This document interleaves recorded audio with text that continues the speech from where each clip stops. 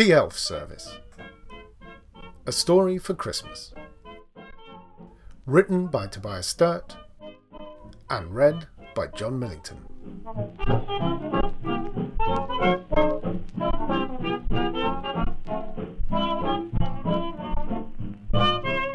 Episode 4. The Metropolitan Hotel was one of those hotels that everyone went to, but at which no one seemed to stay. All hotels are an odd mix of the public and the private. They are spaces where people come and go, only ever transient, and at their most anonymous. Strangers in a strange building, in a strange town, just passing through and of no fixed abode.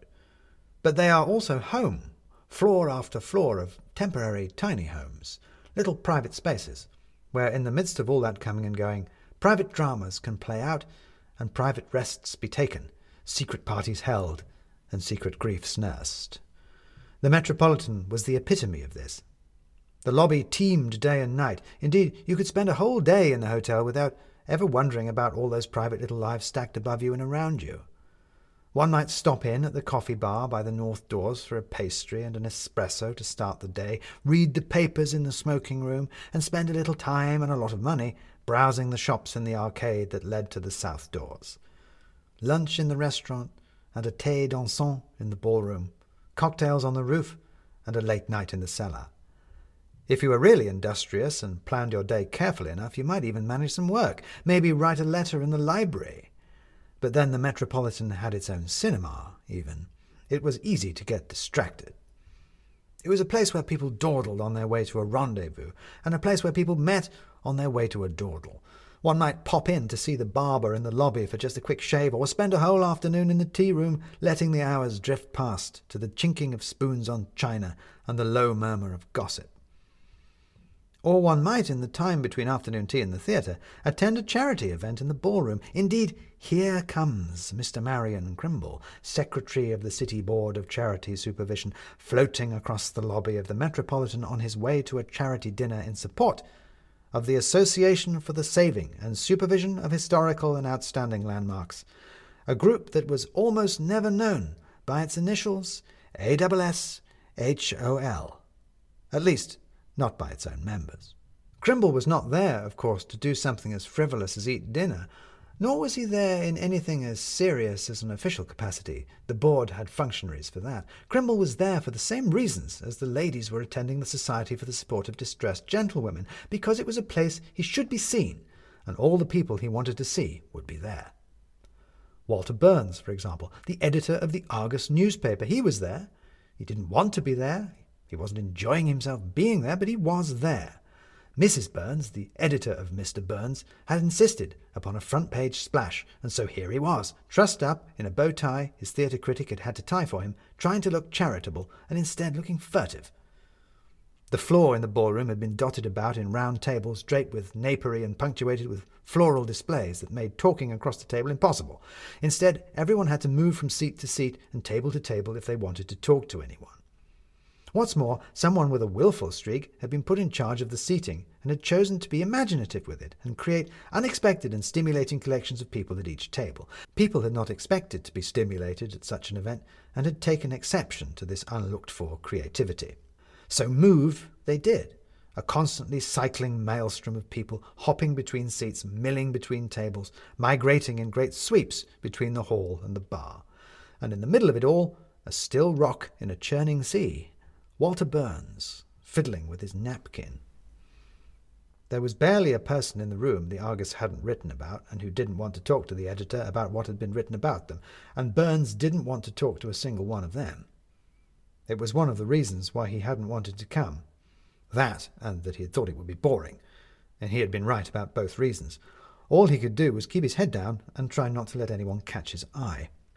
Mr. Marion Crimble, however, had a way of intruding on one's consciousness that defied denial. He was so thoroughly physically present, so relentlessly evident, that one couldn't avoid him. His mere existence forced you to notice him. Moreover, he had little time for social niceties. He was not going to wait for you to catch his eye, to be asked to join a table, to be invited into a conversation. He was just going to come tricking up through the crowd, pull up a chair, and start talking, whether you liked it or not. Walter Burns didn't like it. "Surprised to see you here, Mr. Burns," said Crimble. I'm surprised to be here," said Burns, ruefully, but Crimble was not listening. "Interested in charity? You should be. Interested in business." Crimble liked to think that he spoke in a business-like manner.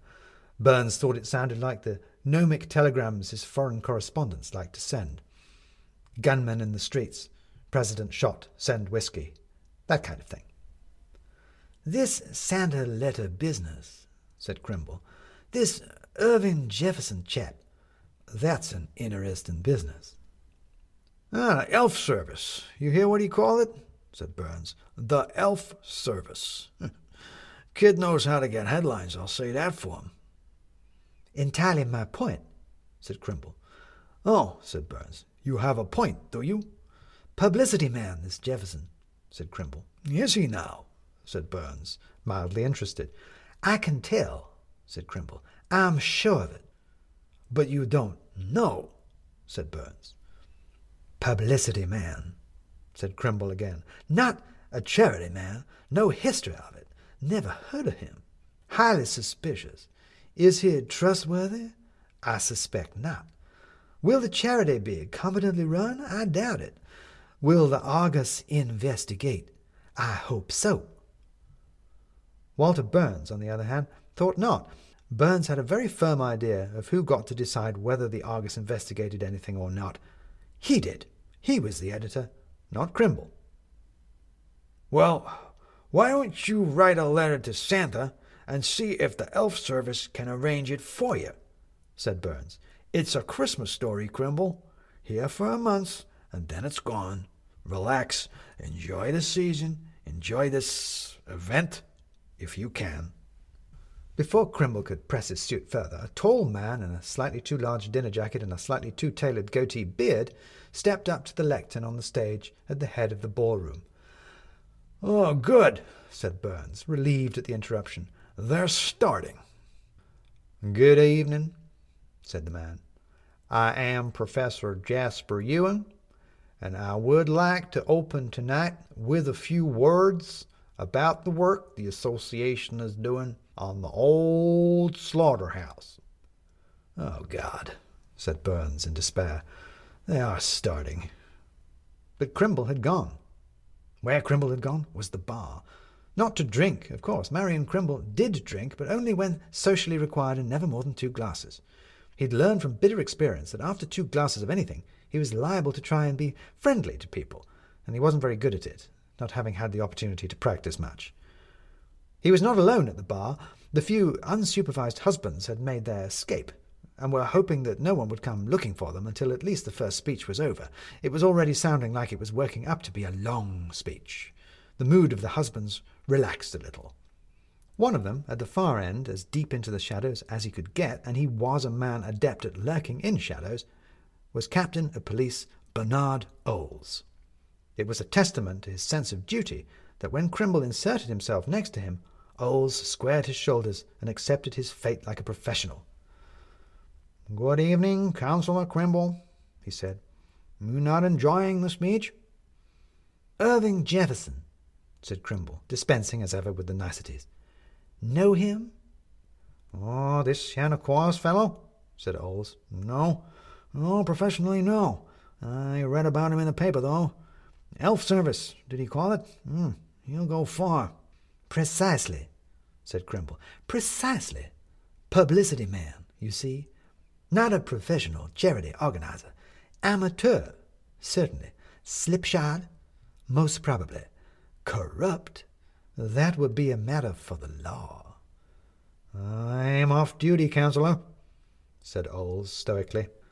"Misuse of funds," said Crimble. "Fraud, misrepresentation, theft." "It's nice to have time off duty," said Owles, swirling his drink in his glass. Break from all the paperwork, sorting the evidence, taking witness statements, establishing what crimes have been committed. All the boring stuff that goes into building a case, "In my professional opinion," said Crimble, "Irving Jefferson could stand some investigating." "What I ought to be investigating?" said Captain Oles, standing up from the bar. "Here's Weather, my wife, who wants a drink." "I'm simply offering some advice," said Crimble, "from one professional to another." "My profession," said Oles, "depends on yours. A public-minded citizen tells us of a crime, well, that's when we investigate. You ask McNulty here." The barman, who had come to take Oles's empty glass, jumped back guiltily. "Oh, you think I didn't recognize you, McNulty?" said Oles. "With that, what is that on your face? Is that supposed to be a beard? Is that what you call an honest occupation? Growing that? You take McNulty here, Crimble. Here's a fellow who knows about fraud and theft. He used to go round old ladies, posing as a tramp, begging meals, but really casing the joint. No, he'd eat the food, too, just that he'd be back later to rob what he hadn't scarfed." "I paid my dues," said McNulty warily. "Oh, you did, said Oles. "There's my point, Crimble. You take this wily, resourceful fellow. You think a fellow like that doesn't have something going on? Doesn't know what's around this town? Of course he does. But until I have proof, until I have a crime, I can't touch him, Crimble. Not that I would want to. Good night, gentlemen." And Oles trudged back to face the speech. McNulty watched him go with a look of mixed revulsion and fear, like a weasel watching a wolf pass by. But Crimble was watching McNulty. "Mr. McNulty," said Crimble, "a word with you." McNulty turned his hunted look on Crimble. Crimble attempted to soften his tone. "As one professional to another professional," said Crimble. "Mr. McNulty, say you were to observe a man, scrutinize him. Could you spot what would you call it, a scam, a racket, a fraud?" "There's no scam I don't know," said McNulty with a touch of pride, and then, remembering himself, "Not that I do that any more." "Of course," said Crimble, "and I'm sure you are desirous of earning an honest income."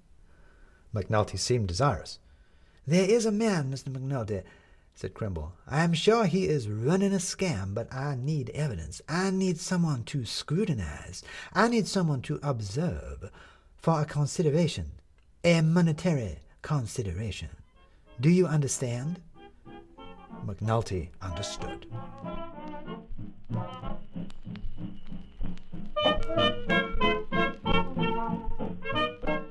You have been listening to The Elf Service, a story for Christmas in 24 daily episodes.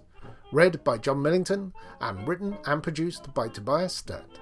The music is Santa Claus is Coming to Town by Riley Farley and their orchestra from the Internet Archive at archive.org. Our illustrations are by Jamie Ledman, and you can see more of his work at jamieledman.com. This podcast is distributed by Acast, and you can find all of our stories there or on our website, christmasstories.co.uk, where you can also sign up for our newsletter. But wherever you found us, if you like what we do, please rate and review it, and share with someone if you think they'd like it too. More importantly, though, make sure you're here for the next episode of The Elf Service.